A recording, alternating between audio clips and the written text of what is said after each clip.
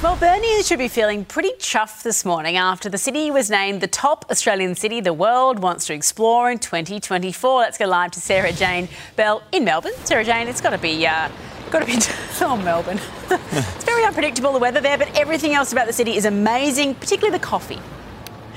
Oh, look, Eddie, this is why this place is so special. You look around and even rain can't dampen our spot as one of the top travel destinations. And of course, it's the coffee. Anywhere that you can go and order a small double shot soy, flat white, 3/4 full, without a barista rolling their eyes, has got to make that list.